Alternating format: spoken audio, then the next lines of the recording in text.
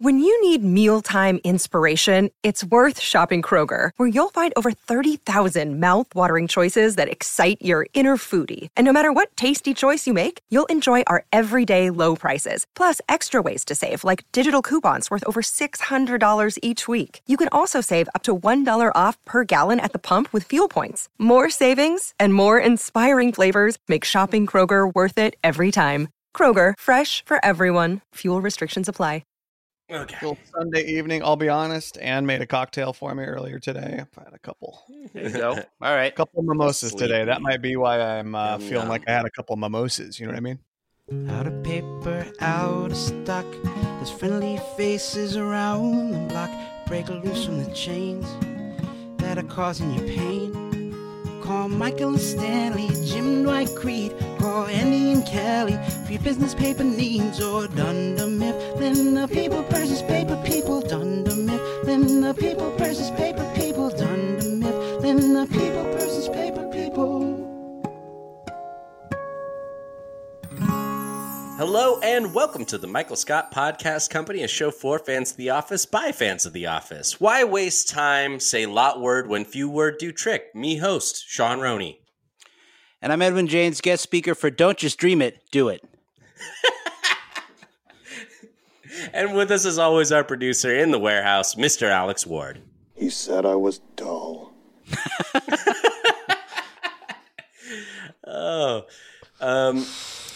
That's from a scene that's not even in the show, but it's such a good blooper. I had to put it in there. It's such a good one. Oh, gosh. Every week we get together and talk about our favorite show, NBC's The Office. You tell me who this sounds like. Slow-moving, inattentive, dull, constantly snacking, shows a lack of motivation. That's right. This week we're discussing the one and only Kevin Malone. Right back at you, bitch.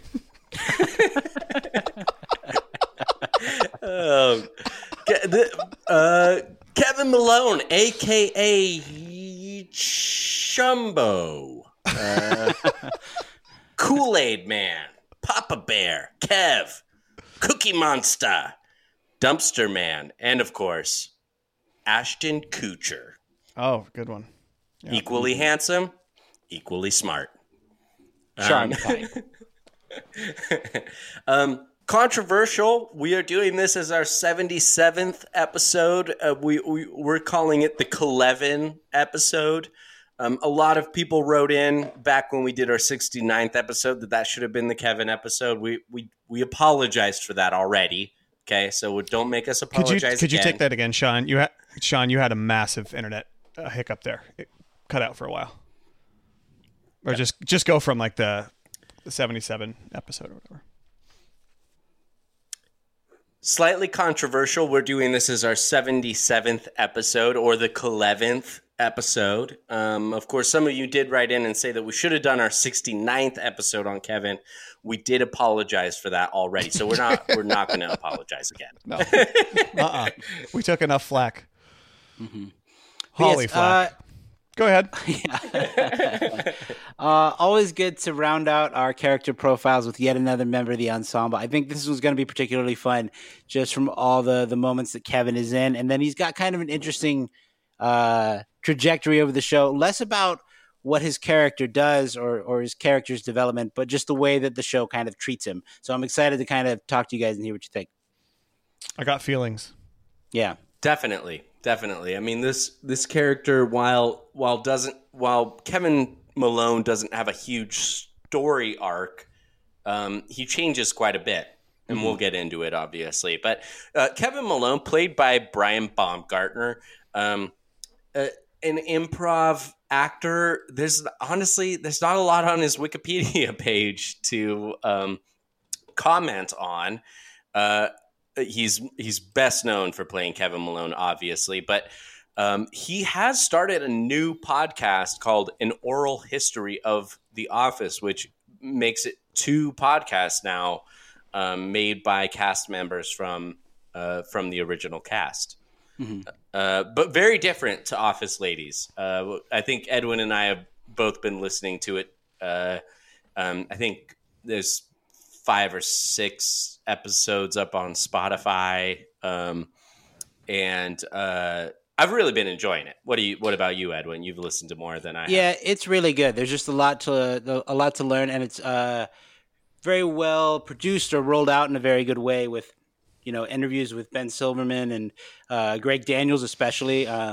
It's very interesting to hear kind of his thought process about how the show kind of came to life, and as well as Ricky Gervais and Stephen Merchant, who obviously created the UK version, and how much they were involved, which is to say that they took a step back, that they consciously decided to not be involved too much and let it be its own thing. But just a lot to learn, a lot of like little nuggets and tidbits sprinkled throughout. I'm only 3 or 4 episodes in, but I think maybe when the full 12 episode run is completed, we should talk about it. Agreed. Definitely. And at least in the first episode, listening to it, he does draw attention to, he's like, I realize that most of you don't realize I actually sound like this. I don't sound the way his character does. And oh my gosh, it's true. If you talk to him without seeing him, you wouldn't think that's Kevin at all. And we get doses of that early Office, but it's fun to hear him talk normally. Another project that he's got going on, which is very interesting, is it's called Home Movie: The Princess Bride, and it's something that they're working on right now during the COVID quarantine, where they're recreating The Princess Bride and they're filming it at home. So he is going to be Fezzik in that new version of The Princess Bride. Kind of interesting, worth looking up. I'm excited to see what comes of it. I wonder if he's going to enter it in festivals or carnivals. Let's also not forget he was shilling for Bush's baked beans in the Super Bowl ad as well. Some other work he's done. I've seen. And we haven't discussed this very much, but there are a number of the Office ensemble members on Cameo. And Brian Baumgartner is always the first one I think of. Him and Laura Harden. Yeah. I like, notably, he's in Arrested Development, and like someone goes to buy a gun, and like it's like, isn't there a loophole? Can I get the gun sooner? And Brian Baumgartner's the gun salesman, and he's like, there is a gun show loophole. Like, oh, great. Where's one of those? Yeah, it's like Tobias is trying to buy a gun or something like that. He's like, well, there's a gun show happening in the back room, actually. Yeah. Where's the gun show? It's out back. Yeah.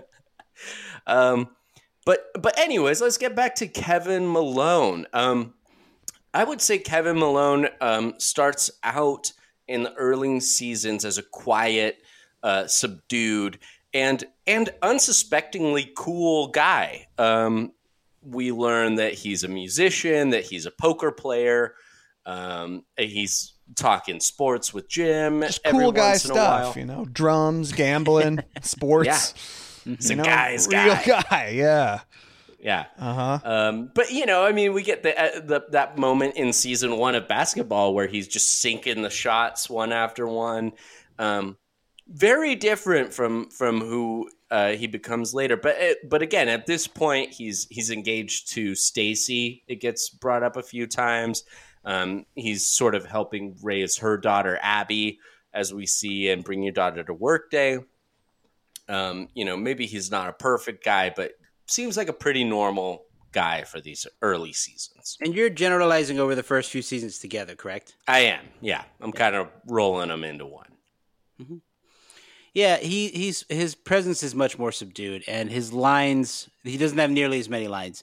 And a lot of the comedy is a little bit more nonverbal, which is to say, like, I'm thinking for an example, during the Dundies at the beginning of season 2, Michael says, who's going to give Kevin an award? Dunkin' Donuts. And it's Kevin drawing with a gigantic pencil. That's just the little scene that we see of Kevin. Or in the Halloween episode where he's dressed as, he looks kind of like Mr. Incredible, but it's got Dunder Mifflin on his chest. Right. They use him a little bit differently. Yeah. What about like Office Olympics? Like who can fit the most M&Ms in their mouth? I think is one of the. You play that game.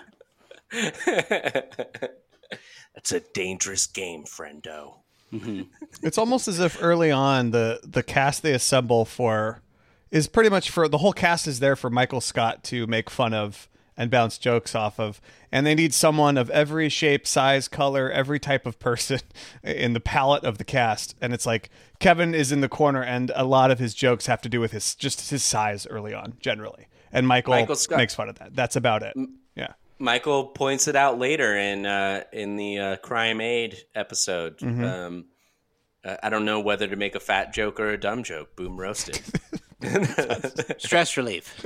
Stress relief. Stress thank relief, you. yeah. But I think in the early seasons, so much of the humor is that there is just a group of people, and they're not sort of given to us as these are all very funny characters right away. They're given to us as these are people working in the office, and as they show little bits about themselves, we kind of come to appreciate it. We like learning these little details about Kevin, that he's a gambler, that that he cares about sports or whatever it is. And later on in the show, once all that is established, then they can kind of make jokes with him involved a little bit more. But I'm thinking, and this is a Phyllis moment, but in Office Olympics in season 2, where they're playing horse with their shooting, and then Phyllis, that's H-O, and Phyllis says, "You called me a hoe?" And Jim says, "Well, trash talk from Phyllis." And you're just not expecting it, right? Right. And so much of what happens with, and I'm thinking of Kevin playing the paper football game, hate ball, because Angela hates it. Yeah. And there are just a lot of little moments like that with Kevin where we kind of we just learn a little more about him. Yeah. Over time, too, he sort of becomes a bastion of acceptance in a lot of ways, because it seems pretty much everyone just accepts who Kevin is. He's going to make immature jokes. He's going to say what everyone's thinking, but is not actually going to say out loud. And he's okay with who he is. And we even get that when Michael leaves and they have that short conversation. We know Kevin's like, I'm okay with who I am. And that I think that's where his character arrives as far as the role he represents in the cast. Is he's just totally comfortable with where he is. He's content with his job. He's not trying to climb any ladders. He's not trying to make more friends or lose friends. He's just kind of right in the middle doing his thing. It's arguable that he's just barely hanging on throughout all 9 seasons from what we learn in the end, which is that he has no idea how to be an accountant, which is kind of what Angela and Oscar have been hinting at the entire show. Well, he applied to be in the warehouse. That's right. Originally. And Michael had a feeling about it. I just had a feeling about it. And he has Martin explain to him a few times exactly what he did, because it sounds like what he does every single day. Yeah. Yeah. That brings me to something too, which is that early in the show we get these webisodes, right? And we've done an episode about the webisodes before, but he's very prominent in those webisodes. We learn a lot more about Kevin Malone from those webisodes. So I don't know if we consider those canon. Do we? I don't know. I think we do, right? Didn't we decide we did? We decided the deleted scenes were not, but the webisodes are.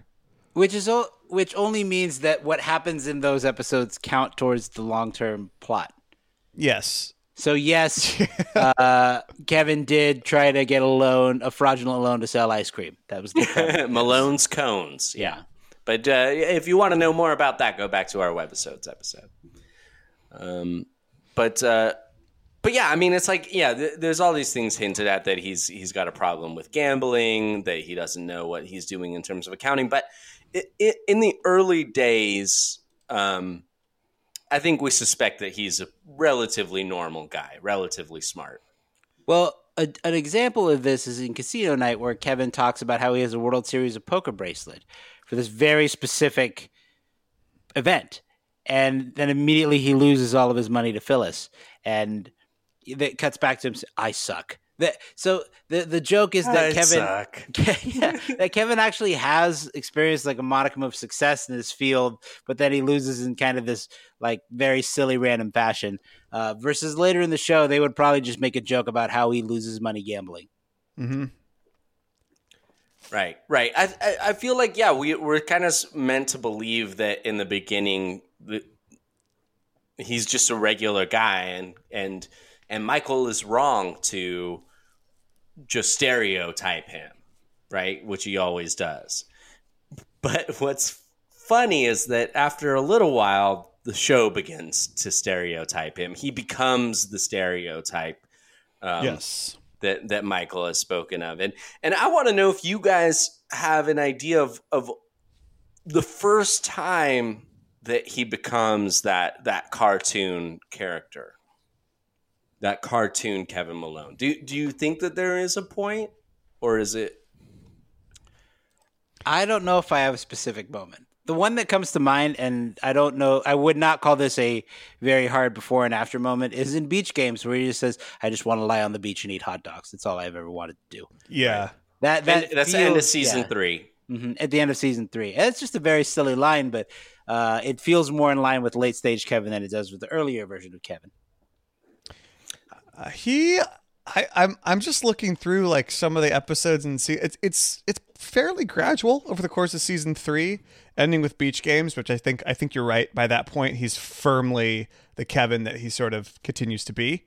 But even, I don't know, even at the top of season 3, and he's making the gay jokes about Oscar, and he's already kind of starting that sort of middle school humor that we see from him throughout the rest of the series.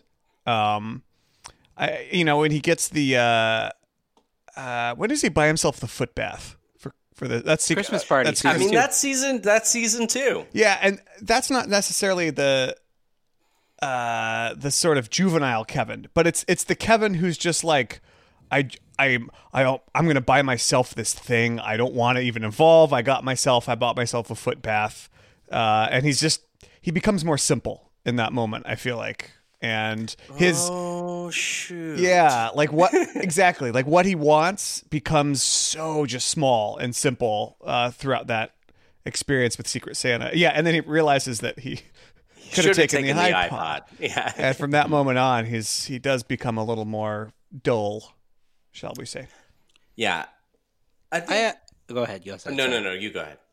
I have something that really came to me while I was preparing for this episode and going through and trying to find all these different Kevin moments. And specifically, I was on this website, officequotes.net, because it's very easy to look for particular lines or quotes and try to figure out exactly where they are in the show.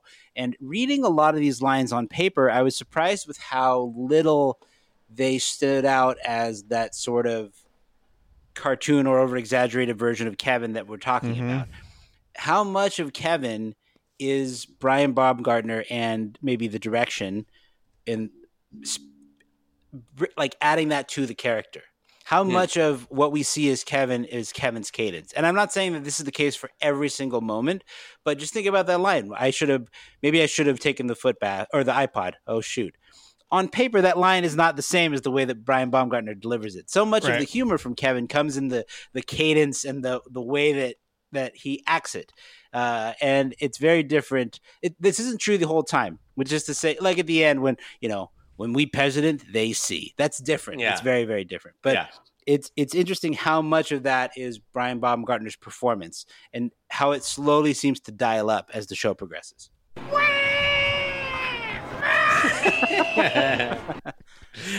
Counterpoint. Let's not forget where he ends up.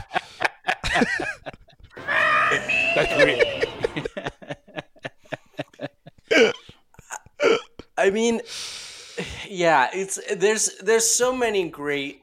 I mean, he likes Todd Packer, right? In season 2, right? This is a thing about Kevin I love is he likes the stuff the rest of the office hates. He loves Ping. He loves Todd Packer. He just poop jokes. He does. Yes, like he. Which to me, by the way, speaking of earworms, like the Kevin yes, we get it a few times throughout the show. Yes. The one I noticed this time was in grief counseling when they're passing the orb around, and Kevin is finally caught on to the joke that's happening with people are telling stories from movies, and Kevin wants to go next, and he goes like, when the orb's about to be passed, he's like, me, and he catches it. It just goes, me, yes. And then he starts his Weekend at Bernie's story. One time. Yeah, but he's so thick that he's like, it's one of the few moments he actually like plays along with the joke. Because honestly, a lot of the time with Kevin, he's not really playing along with the joke. He takes things kind of seriously, or he's either completely like, I'm making a loud joke, or he's very serious about something. He's having fun a lot of the time. Does that make sense? Like his seriousness? Yeah. Mm-hmm. Yeah. Very rarely one is of the he first times being we really. sarcastic. Yeah, it's like, I bet Roy heard about you liking Pam. I bet Roy's going to try and beat you up. And like, I'll have your back. Like, he's very serious about it. And then later, when we see him exhaling, when Jim doesn't fight Roy. Yeah, just the like, he's or after the Jim, look out, Roy. Yeah. Like, thanks, Kev. He's very thick. He's very serious. Yeah, totally. Mm-hmm. I think, I mean, really the first time we hear from him, I think, is like Diversity Day when he's talking to Angela. It is like, do you want to go to the beach? I think you do, man. I think you do, man. Yeah. And in a way, like, again, like, even that first thing, it's like, maybe he's a little dumb, but he's just so subdued that he's not that ridiculous. He's not that cartoonish yet. But I think that the ultimate point when Kevin becomes just so ridiculous is spilling his chili. Oh, I mean, the needle really goes to 11 on that one. There's no doubt. 11, I should say, yes. Thank you.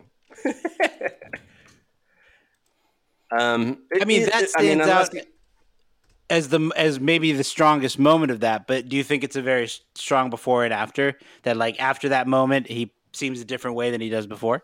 I think it's just like the longest look we get at him up until that point, being so ridiculous, being so dumb.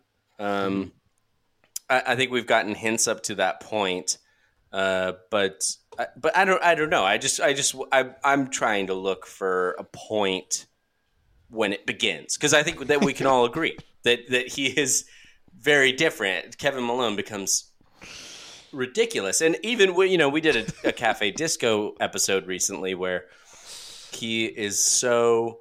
I mean, it's like that's the end of season 5, right? Mm-hmm. So like, and we get like Michael holding out the fist, being like, "Kevin, cookie."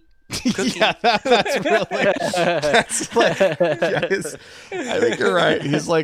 I wanted a cookie. He's baptized in the chili of just like, let's get Kevin writhing on the ground in his own filth, and now he's just this jester. It never gets better from there. That's for sure. I would argue that it's a long and subtle shift, and there isn't as if there's a one particular moment, like one point of no return. Yeah, so to speak. True. Yeah, I'm actually, now that we're talking about it, I'm very drawn to this idea that you brought up, Alex, that Kevin, whenever there's an event or a game going on in the office, Kevin is all about it. He really loves it. In Diversity Day, maybe some spaghetti. All right, Kevin, the game is over. You can stop. Or in Cafe Disco when respect the leg. Mm-hmm. He's really into whatever event, or in Murder, y'all. He likes being in a club. He likes feeling like he knows all the rules. Or Garage Sale when Dallas. Yeah, Dallas and Garage Sale, and he goes all the way with it. I was on Dallas. I was on Heaven. Yeah. That's just. Or God. In the episode is Product Recall in season 3, when the accountants are all called in to do additional customer service support with Kelly, and Kevin is so excited. Ooh, can I be Australian, mate? Yeah. Alligators, dingo babies. Yep. Yeah, he's always having fun with whatever game is put in front of him, even when it's him and Dwight jumping around with the fireworks outside. He's just always kind of having fun with it, whatever it is. The Kama Sutra meeting in Diwali, this is the best meeting we've ever had. Yeah. We're also, really quick, because we totally skipped over Kevin's skin cancer episode on Michael's birthday. Was the big Kevin episode. Yeah, because that's a great example of normal That's Kevin, that's one of the first storylines Kevin's a part of, and it's this very serious issue, which is so at odds with who Kevin is later. I mean, I think Kevin, overall, is portrayed as a member of the ensemble who's brought in for lines that help build scenes or moments that are extremely comedic. He's not given a lot of plot elements to develop by himself. And that is a unique example where he is. And I think and those moments where Kevin is brought into the fold in that way are so much more impactful. Like you said, with Kevin, and we get to see that peek at himself, and all the characters really showing concern for him. I really love that episode because it is showing them. It's so funny that Michael always thinks of them as this big family. And this one moment where they actually do need to be a family and do need to rally around someone, Michael is so concerned and preoccupied with his own birthday that he doesn't fulfill his duty there. Yeah. He tries at the bare minimum, like the bare minimum try. You mean he cuts that yellow construction paper bracelet? Right? Yeah, that's right. When he skates up really fast to find out if he's heard anything. Yeah, I mean, Should we talk about the cartoony Kevin that most people know and love? Let's discuss this because let's get into I think that people are opinionated about this, and personally, Kevin makes me laugh. I think that it's a bit of a cop out for him to become like the full stereotype as the show goes on. But what have you guys heard, and what do you think personally? I haven't heard too much disappointment or people expressing frustration about the way Kevin goes in the later seasons. I actually saw a meme yesterday that implied that Kevin helps carry the show in the later seasons, which I thought was super interesting going into today's episode. We talk about this we talk about it sometimes amongst ourselves as if it's some sort of tragedy. But the truth is, it's what you would expect from a character like him in a sitcom. Over 9 seasons, these characters undoubtedly tend to trend in some sort of way. Think about the way that Dwight's performance gets a little more comedically broad over the course of the show. And I'm not equating the two characters, but it's just an example. And it's something that you'd expect from a character like Kevin. Mike Schur talking about Andy Dwyer in Parks and Rec called like a stupid character, kind of the nuclear bomb of comedy. Think about a character like Ralph Wiggum in The Simpsons or something like that. There's when you go to that well, you get a certain type of laugh, and they go to it quite a bit more in the later seasons, especially once Michael goes away, and that sort of constant central force of the kind of ignorant or stupid sort of figure goes away. Not to say that Michael isn't well-meaning or anything like that, but so many jokes are Michael mispronouncing words or doing things incorrectly or not having any idea of what he's doing. Yeah. The thing with like, Michael or other characters that are also kind of, quote unquote stupid or not very high IQ people is there's still a lot of nuance and a lot of understatement in their performances in a lot of ways.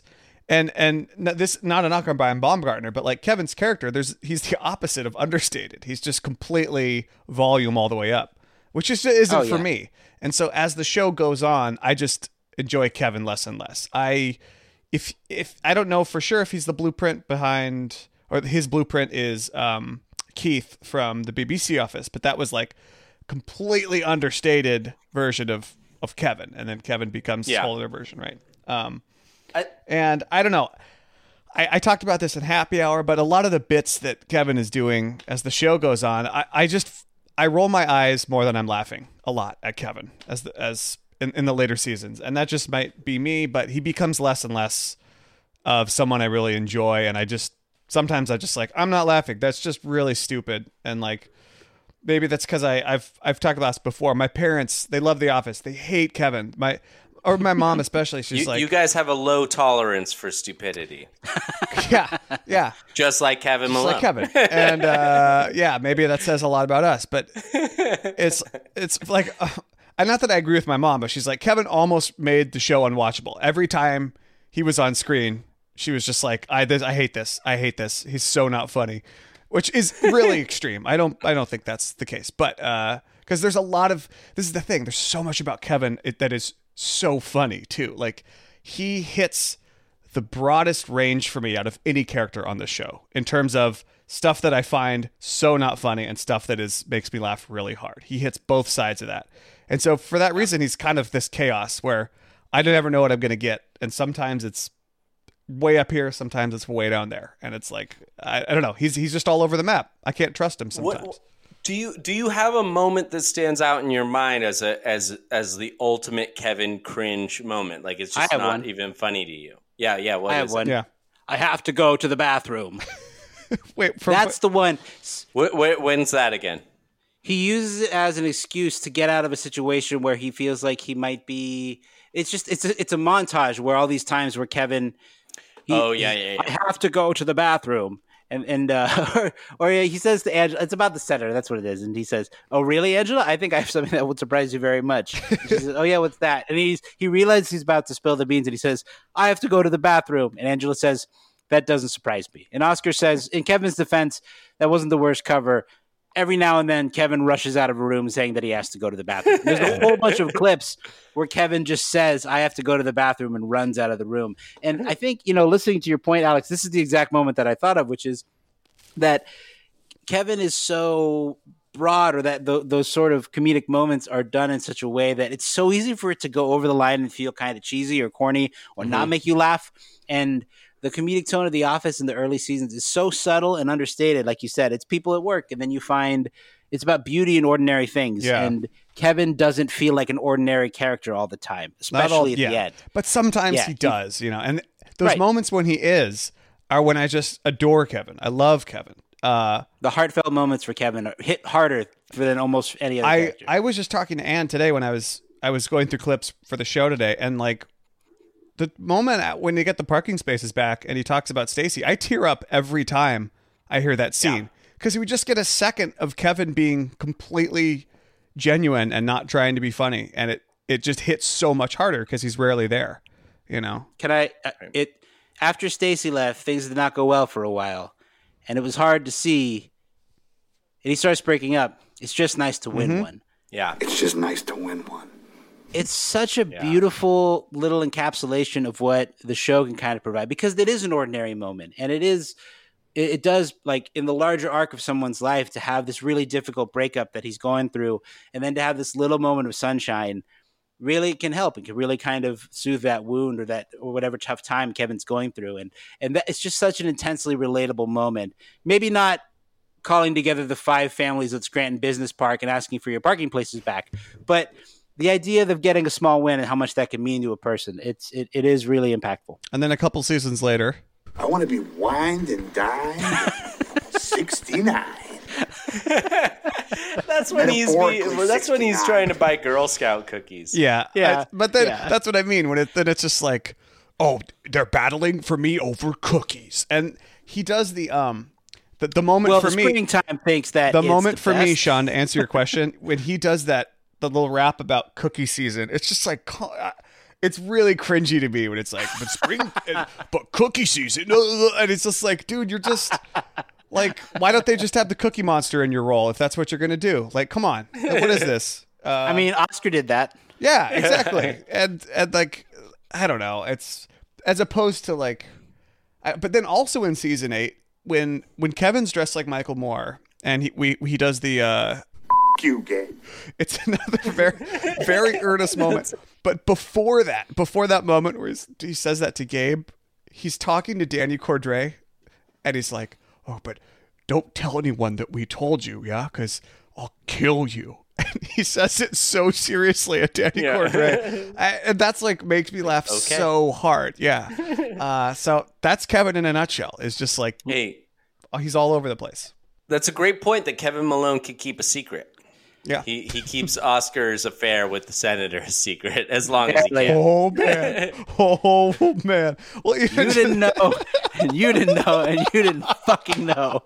There's to tag on that moment from the Halloween episode, the costume contest episode. Dwight and Michael are standing outside of that room, and they're looking in at Gabe and Kevin talking. And Michael says, "What do you think they're talking about?" And Dwight says, "Kevin and Gabe." Probably talking about the extremes of the human physique. Yeah. It's such a quick moment, but it's so good. So good. Oh, my God. The extremes. Kevin does get... Women be shopping. Kevin does hit the laugh bell in a way that a lot of other characters don't. You didn't know, and you didn't know. Laugh, Bell. I like that. Yeah. Ding, ding, ding, ding. Yeah. That's why he's kind of so frustrating to me. Is like he's so good sometimes, but just he's so false, so flat for me other times, and I just wish he could maintain that. I don't know. Maybe he's just tough for me sometimes. But yeah, when he hits, man, he hits hard. It's just it kills me. There's one. Go ahead. No. There's where they talk about how Oscar's having a gay affair, or Oscar's having an affair. Kevin says, "So Oscar's having a gay affair, or an affair with a gay man. Maybe I can get a lesbian to sleep with me, huh? That'd be pretty hot." You have met a lesbian in real life, right? Oh my gosh. I think there's another part of Kevin's character I really like that we should talk about, which is he has the ability to look around the room sometimes and being like, are you kidding? Like, this is absolutely the way it is. When no one else, like everyone else has a little more tact than Kevin sometimes with sensitive situations. And he brings that part to the ensemble of just like, he'll just pile drive through these moments of like, hey, we all need to realize this is the truth right now. Why are we all acting like this isn't happening? Seems like some of you don't know what the word approved means. I've got an example for you. When Dwight is trying, Pam is they're trying to get Dwight to scale back his very strict and overbearing building policies as the new owner of the building. And Dwight is talking about a wish list of all the things that you could have. And Kevin says, I wish for 1,000,000 wishes. and Dwight says, well, that's not really possible. And Kevin says, well, so see you later, building. He says, no, but I said, see you later, building.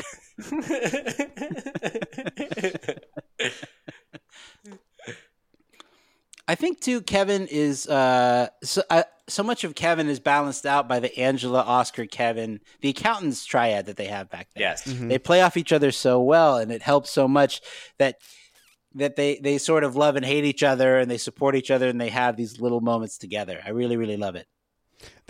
And I like when they go visit Angela after she has her baby, and you get that little Oscar's like, well, we have this thing. We're all accountants. We gotta support each other, and they go and visit, you know, and their Oscar wants to warn them about seeing a premature baby, and then like they're in the room, and obviously it's not a premature baby. This baby's much older than she told them it was going to be, and then Kevin's just like, Oscar, like you told me to be ready for like a tiny baby, but not a big fat baby, and he's just right in front of them, just like openly talking about what everyone's thinking, which is like, oh my god, this child's humongous. That is a great. Oscar says the only premature baby is the baby that baby ate. There's that Kevin Aaron moment where got it, bimbo. Got it, bimbo. Yep. I absolutely love that. Got that, bimbo.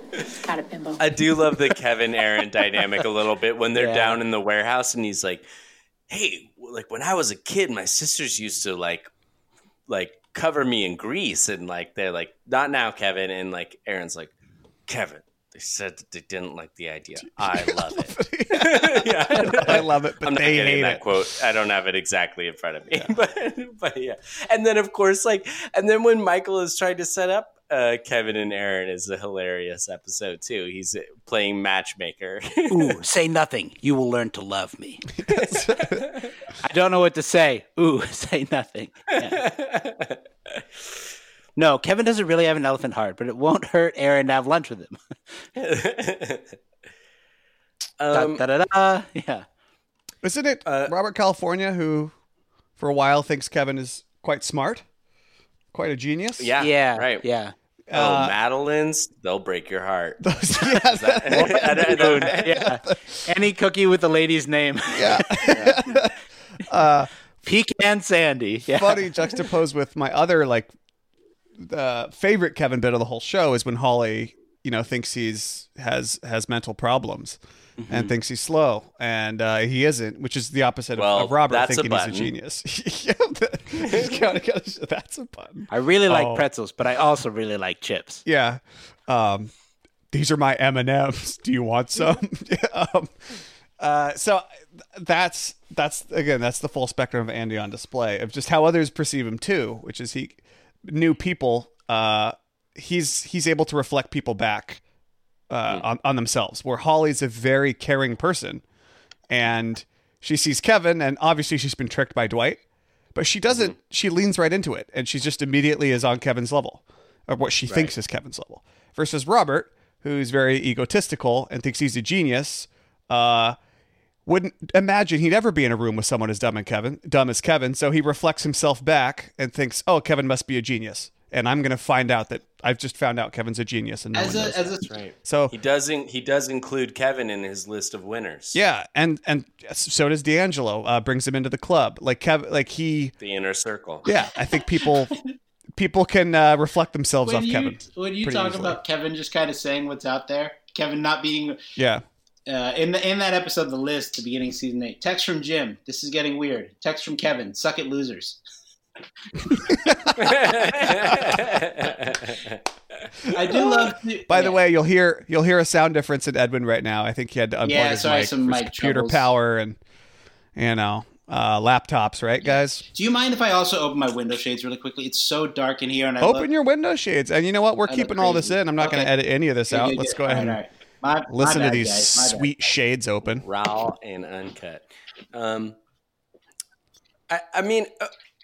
Just like to wrap up like Kevin's arc, right? I had that symptom where you look like you're in the witness protection program. Sorry, I probably cut off. Cut off with what you were saying. Yeah, I was waiting for your voice to just be called Michael. Yeah, when I was young. Anyway, go ahead. I mean, we haven't talked about Kevin and Lynn, which is not really that eventful, right? He meets Lynn. They light that fire and kind of walk away. The show does. They do. Yeah. We did our Cafe Disco episode recently, where that kind of comes to a head, where they're making out in Cafe Disco, and nothing ever comes of it. But there is a very sweet moment between Lynn and Kevin as they're starting to get to know each other. That Valentine's Day episode where Michael goes to the blood drive, does the blood drive, and then throws a little Valentine's Day party. But you know, where we end up with Kevin. That is definitely one of my favorite Kevin moments. He calls it like he sees it. Warning. Warning.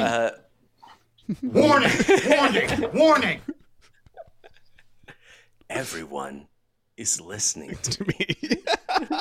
No, Angela, we cut off Kevin for the same reason. You have to actually have something to say. There is a great moment where in the blood drive episode where Michael is lamenting how difficult it is to be single on Valentine's Day, and he's like, Kevin, he kind of commiserates with Kevin, and Kevin says, you have no idea. So it is funny to watch them kind of bond over that shared experience, or that they're both having a tough time on Valentine's Day. Or that moment where Kevin, they're reading the paper when he talks about when he breaks up with Stacy. We were reading the paper, and I said, I think the Eagles could clinch the AFC East. And she said, we're through. We're done. We're done. Yeah. So sad, dude. Oh my God. Yeah, but like that's the thing is I think people look at Kevin and they feel like, oh man, if I was Kevin, I would hate myself. But Kevin doesn't at all. He's actually totally content with himself. And we hear that, like I said earlier, when Michael draws that I like to think that he got it commissioned. Yeah. And he, 100%. And he tears it up. And, and Kevin's like, I'm okay with who I am. And like, for someone like Michael, he could never be. Michael's never been able to do that yet. Never accept who you are. Michael's never been able to do that. And again, he reflects that off Kevin. And a ton of characters do that. But, and then later on when I feel like they touch on that really well. The story when everyone thinks has a dead dog. Like Kevin is so dumb that he doesn't realize his dog has died. Right. Which is insane that she stinks. Yeah. But it's like, and Kevin knows that he's telling the truth, but he doesn't even realize everyone is like, oh, Kevin's really dumb. His dog is dead and it's just sitting at his house. And it's like, no, Kevin's not that dumb. Like, you can't eat cats, Kevin. You can't eat cats. I also challenge any of our listeners to find a worse set than Kevin's living room. It is literally a chair in front of a wall. Challenge. Tell me, accept. like more of a cop out set in the entire show. How about the It is, landfill? How about the landfill green screen? All right. Yes, I put that second because it's a little more work. What than about the chair in Aaron, front of a wall. Aaron in Florida green screen? That's That also one's bad, too. Michael in New York green screen. Okay, all the green All screens. right. Well, I'm going to Green eliminate the green screens. Fair enough. Fair enough. Kevin's story ends In a bar. with getting fired by Dwight by Cake. As soon as Dwight has the power to fire people, he's like, obviously Kevin's gone. He's a terrible accountant. He never should have been here. Which it's great. That's the If whole anyone thing can of make like a case for Kevin staying based on his merit, based on Yeah. merit. Silence. Yeah. I mean, I have seen these. I think maybe we talked about it in our fan theory episode. It was so long ago, I can't remember. But there is a fan theory out there that this whole idea of the Dunder Mifflin Scranton branch being so successful is all because of Kevin's Kelevin number and all because of his fraud, really. Have you guys read that? What do you think of that? yeah, it's a fun theory to think about. Although there's a moment in trivia when Andy's trying to get Oscar to cook the books for him. My dad said that an accountant can help you out if he's willing to play ball. And Kevin's like, "Oh, I can make that. I can do that. I can make that error." And Andy says something like, "I know that making errors kind of sounds like your thing, but this is not your moment." Michael also asked Kevin if he knows anyone in the mob in Money. When he's like, Kevin, he's like, I do gamble, Michael. Yeah, I Do you love know any? that. He goes like, do you know any like a sure thing of like a boxer who's gonna take the fall, or who would you talk to about that? He's like, the mob. Do you know anyone in the mob? No. He's got to talk to Bob Reminds Vance. me of when That's right. when Michael is trying to Mob Vance. Mob Vance. Yeah. Mob Waste Vance, management. nice. Yeah. Refrigeration. When Michael is trying to tell Kevin that Stanley's having an affair, and he's playing a game of Hangman with him at his desk. Yeah.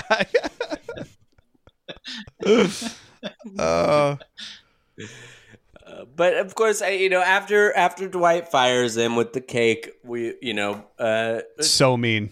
Kevin becomes a bar owner, and he seems very happy. Is he In the that- owner, in or is that. he just the bartender? No, I think he owns it. Does he own I it? believe Okay. he owns the bar. Yeah. Maybe anyone can correct us if we're wrong on that, but I'm pretty sure he's the owner.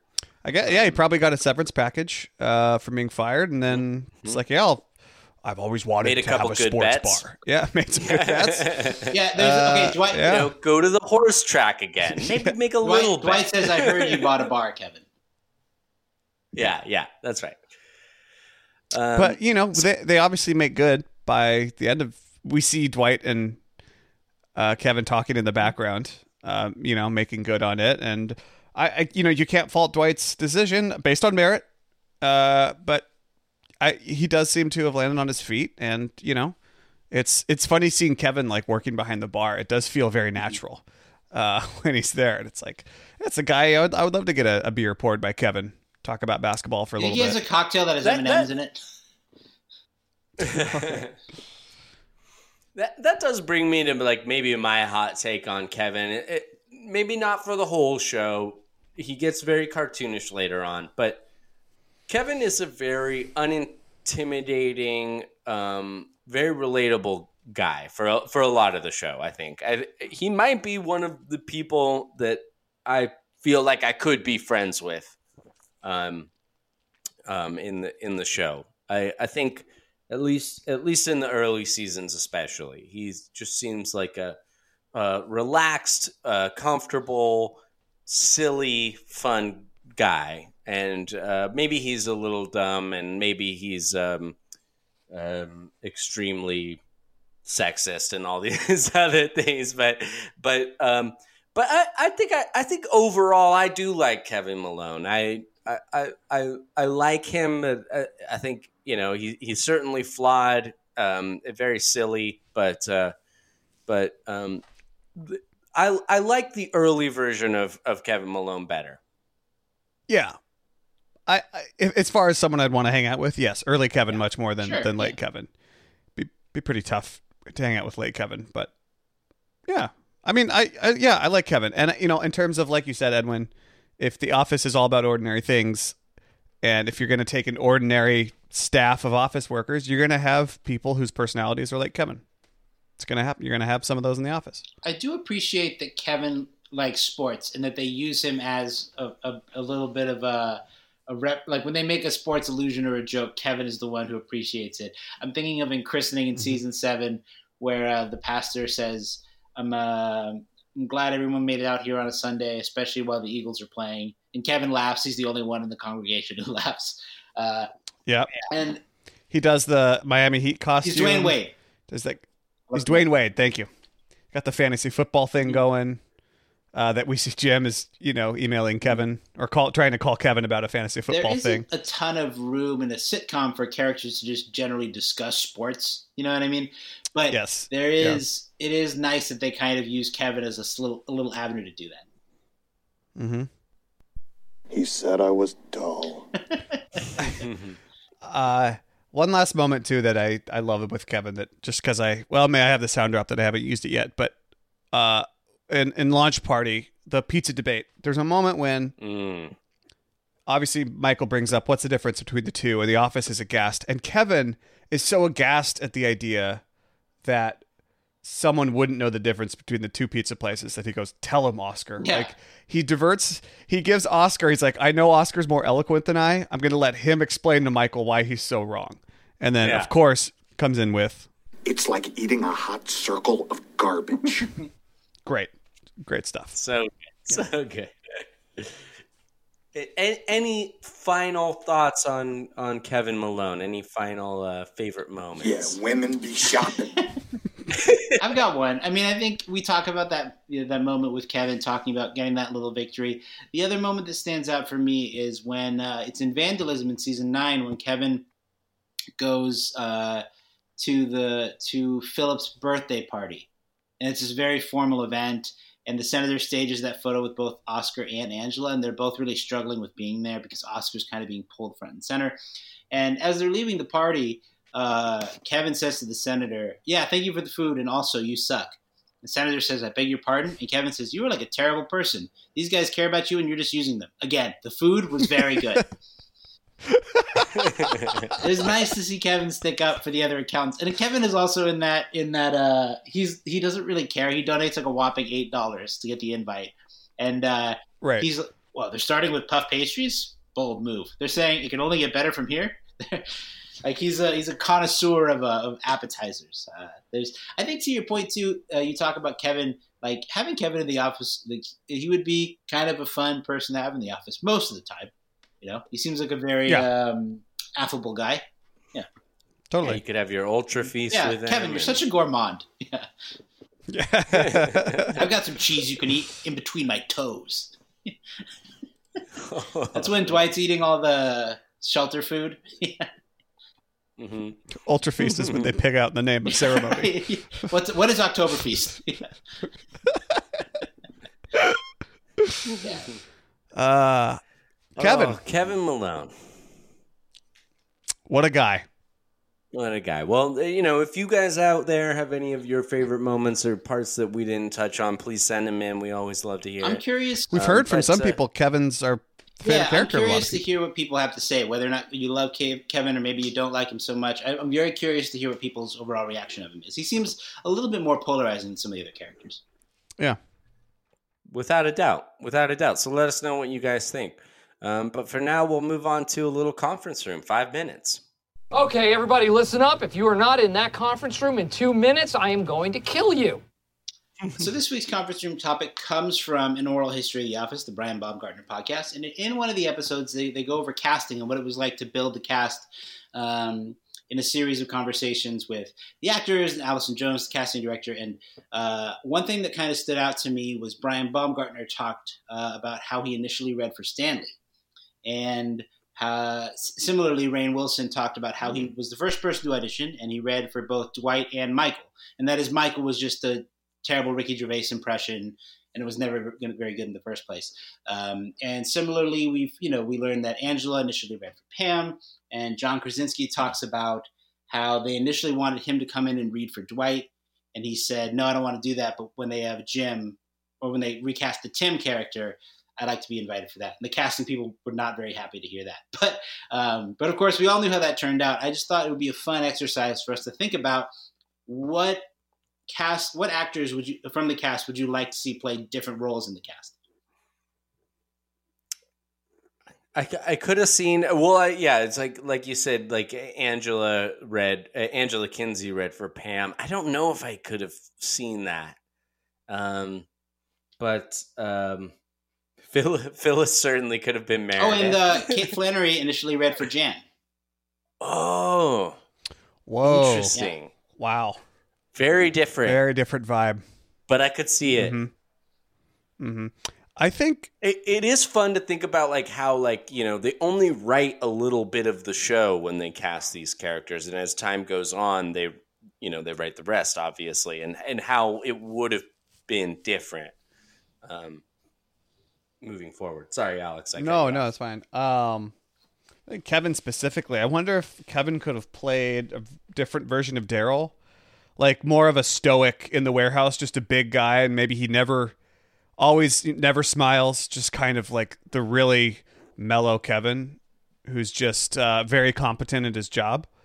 I think Brian Baumgartner could have played that role. I don't think it goes the other way. I don't know if Craig Robinson could have played Kevin the same way. Nor do I think Stanley could have played. I don't think Leslie Baker could have played Kevin either. But I don't know, Kevin. It's hard to say. You made a really good point, Edwin, of like, it's hard to say, did they intend Kevin's character to go that way, or did Brian Baumgartner obviously must have had a lot of influence in the writing as the show went on? I mean, his performance is so funny. The cadence and the inflection that he does is so signature and so different from his normal speaking voice. Yeah, totally. I don't know, though. I don't know who else could have, like, I think Ryan could have played Oscar. I just think Ryan's funny when he has a little bit more power, even if that means he's just an accountant or he's actually not a temp. Paul Lieberstein as Andy. Just actually, maybe Toby could have played Kevin, like a dull accountant. I could see Toby in that role. I like thinking of Ed Helms as Jim. A lot more subdued. Yeah. Could have seen it. Or maybe in the sort of the way that he plays Andy early on, in like shoehorned into the Dwight mold. Mm-hmm. Maybe Kevin could play Toby, like an HR guy that Michael makes fun of a lot and really hates, but he'd be a lot meaner in a way because he'd make fun of Toby's size if it was played by Kevin. But I could see Brian Baumgartner could play that role. What about Steve Carell as Andy? Whoa. Yeah. Tour de force. Whoa. Easily he could have. Yeah. I mean, I think Ellie Kemper could have played Pam. Mindy Kaling could have played Pam also. Totally. I mean, I don't know if they all auditioned for that role. Probably not Ellie Kemper, but especially Mindy Kaling, like being like such a normal character in the beginning, it's like you could kind of see her being in that role as well. Mm-hmm. But I much prefer the outrageous Kelly character that she plays. Now I'm just trying to think of who would play who. We could just kind of go crazy with it. Paul Lieberstein is Pam. Phyllis Smith is Daryl. Steve Carell is Angela. We can just... Mm-hmm. You could have Zach Woods. Zach Woods play Kevin. Yeah. Whole different... Oh my gosh. Extremes of the physique go the other way. The human physique. Mm-hmm. Moving on to just one more thing for conference room. I've been talking with a guy, Noah, who's one of our listeners. He's awesome. Thank you, Noah, for writing in so much. But we were talking last week about how fun it would be to have like a Creed prequel, like Better Call Saul to Breaking Bad. And he wrote in this email all about how, Creed's got this line. Let's see. In Lecture Circuit, he says, when Andy is trying to hook up with Stanley's client who's visiting the office, and all of the people go to Creed for love advice, Creed says something along the lines of, just go for it. Show her who's the boss. Girls like that. That's how I got Squeaky Fromm. And he points out too, it's like if you've seen the Once Upon a Time in Hollywood, Once Upon a Time in Hollywood, the Quentin Tarantino film, Squeaky Fromm is a notable person from the Manson family cult, and we get Creed talking about having been a leader of a cult and a follower of a cult. You have more fun as a leader, but have more fun as a follower. It's just a great, just additional like material for the Creed Bratton prequel TV show. I love it. Could get dark. You could go real dark Joker type with Creed. Damn it, Creed! I've been up since 4. Smile. Damn it, Creed! That's a great Kevin moment. And his costume is so much worse. Or how about a non-verbal Kevin moment on St. Patrick's Day when Kevin comes in wearing the green jacket and Oscar is comparing his St. Patrick's Day tie to Kevin's full St. Patrick's Day ensemble? Almost non-verbal too when we do get that appearance from Ping and you just Kevin at the back. Yes. They all groan, yeah. Oh my gosh. Oh, well, thanks, Noah. Thanks for writing in about that. We look forward to Quentin Tarantino's Creed Bratton prequel series. Mm-hmm. But let's move on to a little trivia. Let's just do our thing, collect our hardware, and get the hell home. Trivia this week coming in from listener Grace, who sent this a while ago. She sent us trivia about the episode trivia. And I don't think we don't get any plans to do an episode on trivia. But it is, as given as Kevin is a member of the Einsteins, it felt right to do some trivia about that episode. Shout out to Grace. She sends us a lot of stuff, so much appreciated. Oh, yeah. Grace's money. Thank you, Grace. So this is hard, so good luck. Okay. Good luck. Uh-oh. Okay, here we go. In trivia, what drink does Jim hand Stanley in the cold open? I think it's in a coffee mug, right? The cold open, I think, is the quiet contest. Yes. Coffee? No. Orange yes, juice. correct. It is orange juice. Pete, That away, baby. 1 5 by 5. Yes. 5 sugars, 5 creams. Okay. During the silent streak, whose phone rings? During the silent streak, whose phone Dwight. rings? Andy's. It is Dwight. It is Dwight. Correct. Yes. And how long does The Office actually stay silent for? 14 minutes? No. 37 minutes. No, it's 20 minutes. Okay. 20 minutes. And of course, who breaks the silence? Oh, yeah. Good work, Cookie Monster. Okay, when the episode begins, on the whiteboard, we see 3 uses of paper. Oh my God. Is what's listed out. Do you know what those are? You might be able to guess them. I don't know. 3 Probably uses of paper. Yeah. Infinite. Now, if you don't know this one, okay, it's ransom notes, anonymous threats, and paper airplanes. I don't know who wrote that list, but Oh my God. This is just a question. I think we see this a few times, but what's in the framed photo behind Gabe's desk? You can picture it. Joe. That's a great guess. It's not. Certificate of some kind. Joe. It's a world map. It's a world map. He's a student of the world, Gabe. Of Yes. course. 5 Chinese virility herbs. What are the 3 modes of getting rid of problems that Dwight mentions in this episode? You could have said eraser, incinerator, or garbage disposal. Yes. Wow! Incredible. Yeah. That's amazing. But you chose That's toilet. amazing. God what's bless the you. name You're of the an American receptionist? classic. You're an American classic. Yes. What's the name of the receptionist at Sabre? Oh my It's god! the lady from the Toyota commercial. I mean, I love that part that she just like doesn't come to pretends that Gabe is. Yeah. Is it Stephanie? Pretends she doesn't. It is see. Stephanie. Very Hey. good. Oh, Stephanie, hell. Very good. All right, we already talked about this one last week, but what's Robert California's instructor's name? Oh, Stu. Stu. It's a cardiovascular. Yeah, I still wasn't gonna get that the one. gym. Go to the gym 3 times a week. Russell Stu. Wrestle Stu once a month. Oh, that kills me.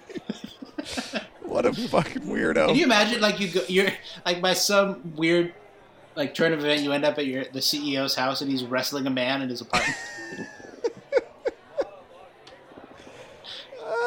Not surprising for Robert California, but still very strange. Oh man. Okay.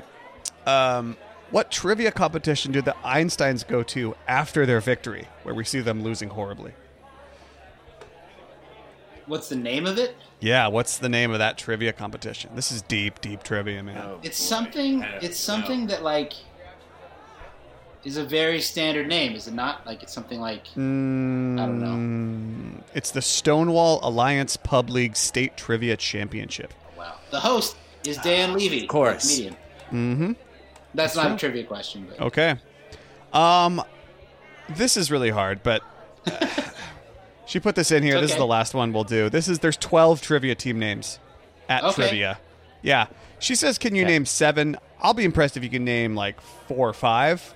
Dunder But Mifflin, Aesop's oh, Foibles. okay, yeah, Aesop's Foibles. Dunder Mifflin A team, The Dunder Mifflin A team, Dunder Mifflin B team, or Dunder Mifflin backups, the DB backup team, and the Einsteins. and the Einsteins. Good. You got 4. Can you name 2 more? It's Bears. Yeah, we hear him naming these The teams. The Queerenstein Bears. The Queerenstein Bears. Very good. Oh my god! I can't believe. Very you got good. There are 12. There's 7 more. Well, there's 12 total. Okay. We've gotten 5, so yeah. Good math. There's a Lady Gaga one. Yes? Yeah. Lady It's Gaga. Ladies Gaga. Oh, okay. Ladies Gaga. Yeah. Okay, all right. I'll do the rest of Yeah, them yeah. for What are you. the rest of them? Yeah. Jason Sorgay-Kiss. Jason Sudeikis. Jason Sorgay-Kiss. Lawrence O'Trivier. Oh, I remember Late that. Orsi Bieber Fever. 2 Broke Dorks. Joey Triviani. And Impish That's Impresarios. Ah. Oh man, you know the writers had a huge list Just a of massive names, whiteboard, trivia yeah. team names to pick Yeah, from. and that's what they went with. Thank you, Grace, Yeah, thank you so from much, yeah. Southern California, Grace, thank you. for that trivia. Thank you so much, Grace. What a great trivia. And everyone out there, please send us your trivia. Oh man, I love the listener provided trivia. You can email us, mspodcastcompany@gmail.com. Give us a call. Leave a message, 503-694-9314. We're on Facebook and Instagram, Michael Scott Podcast Company. We're on Twitter at Michael Scott Pod. We got a website, michaelscottpod.com.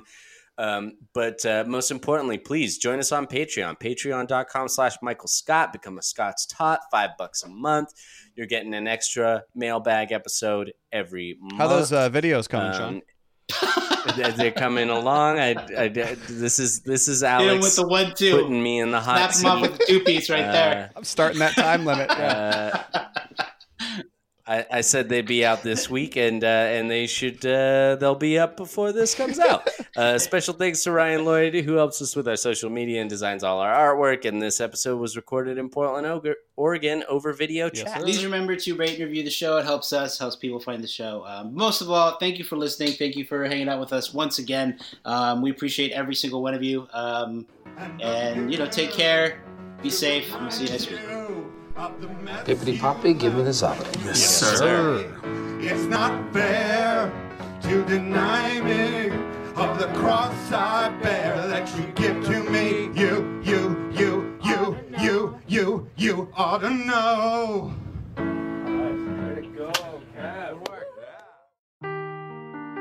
Seeking the truth never gets old. Introducing June's Journey, the free-to-play mobile game that will immerse you in a thrilling murder mystery. Join June Parker as she uncovers hidden objects and clues to solve her sister's death in a beautifully illustrated world set in the Roaring '20s. With new chapters added every week, the excitement never ends. Download June's Journey now on your Android or iOS device, or play on PC through Facebook Games.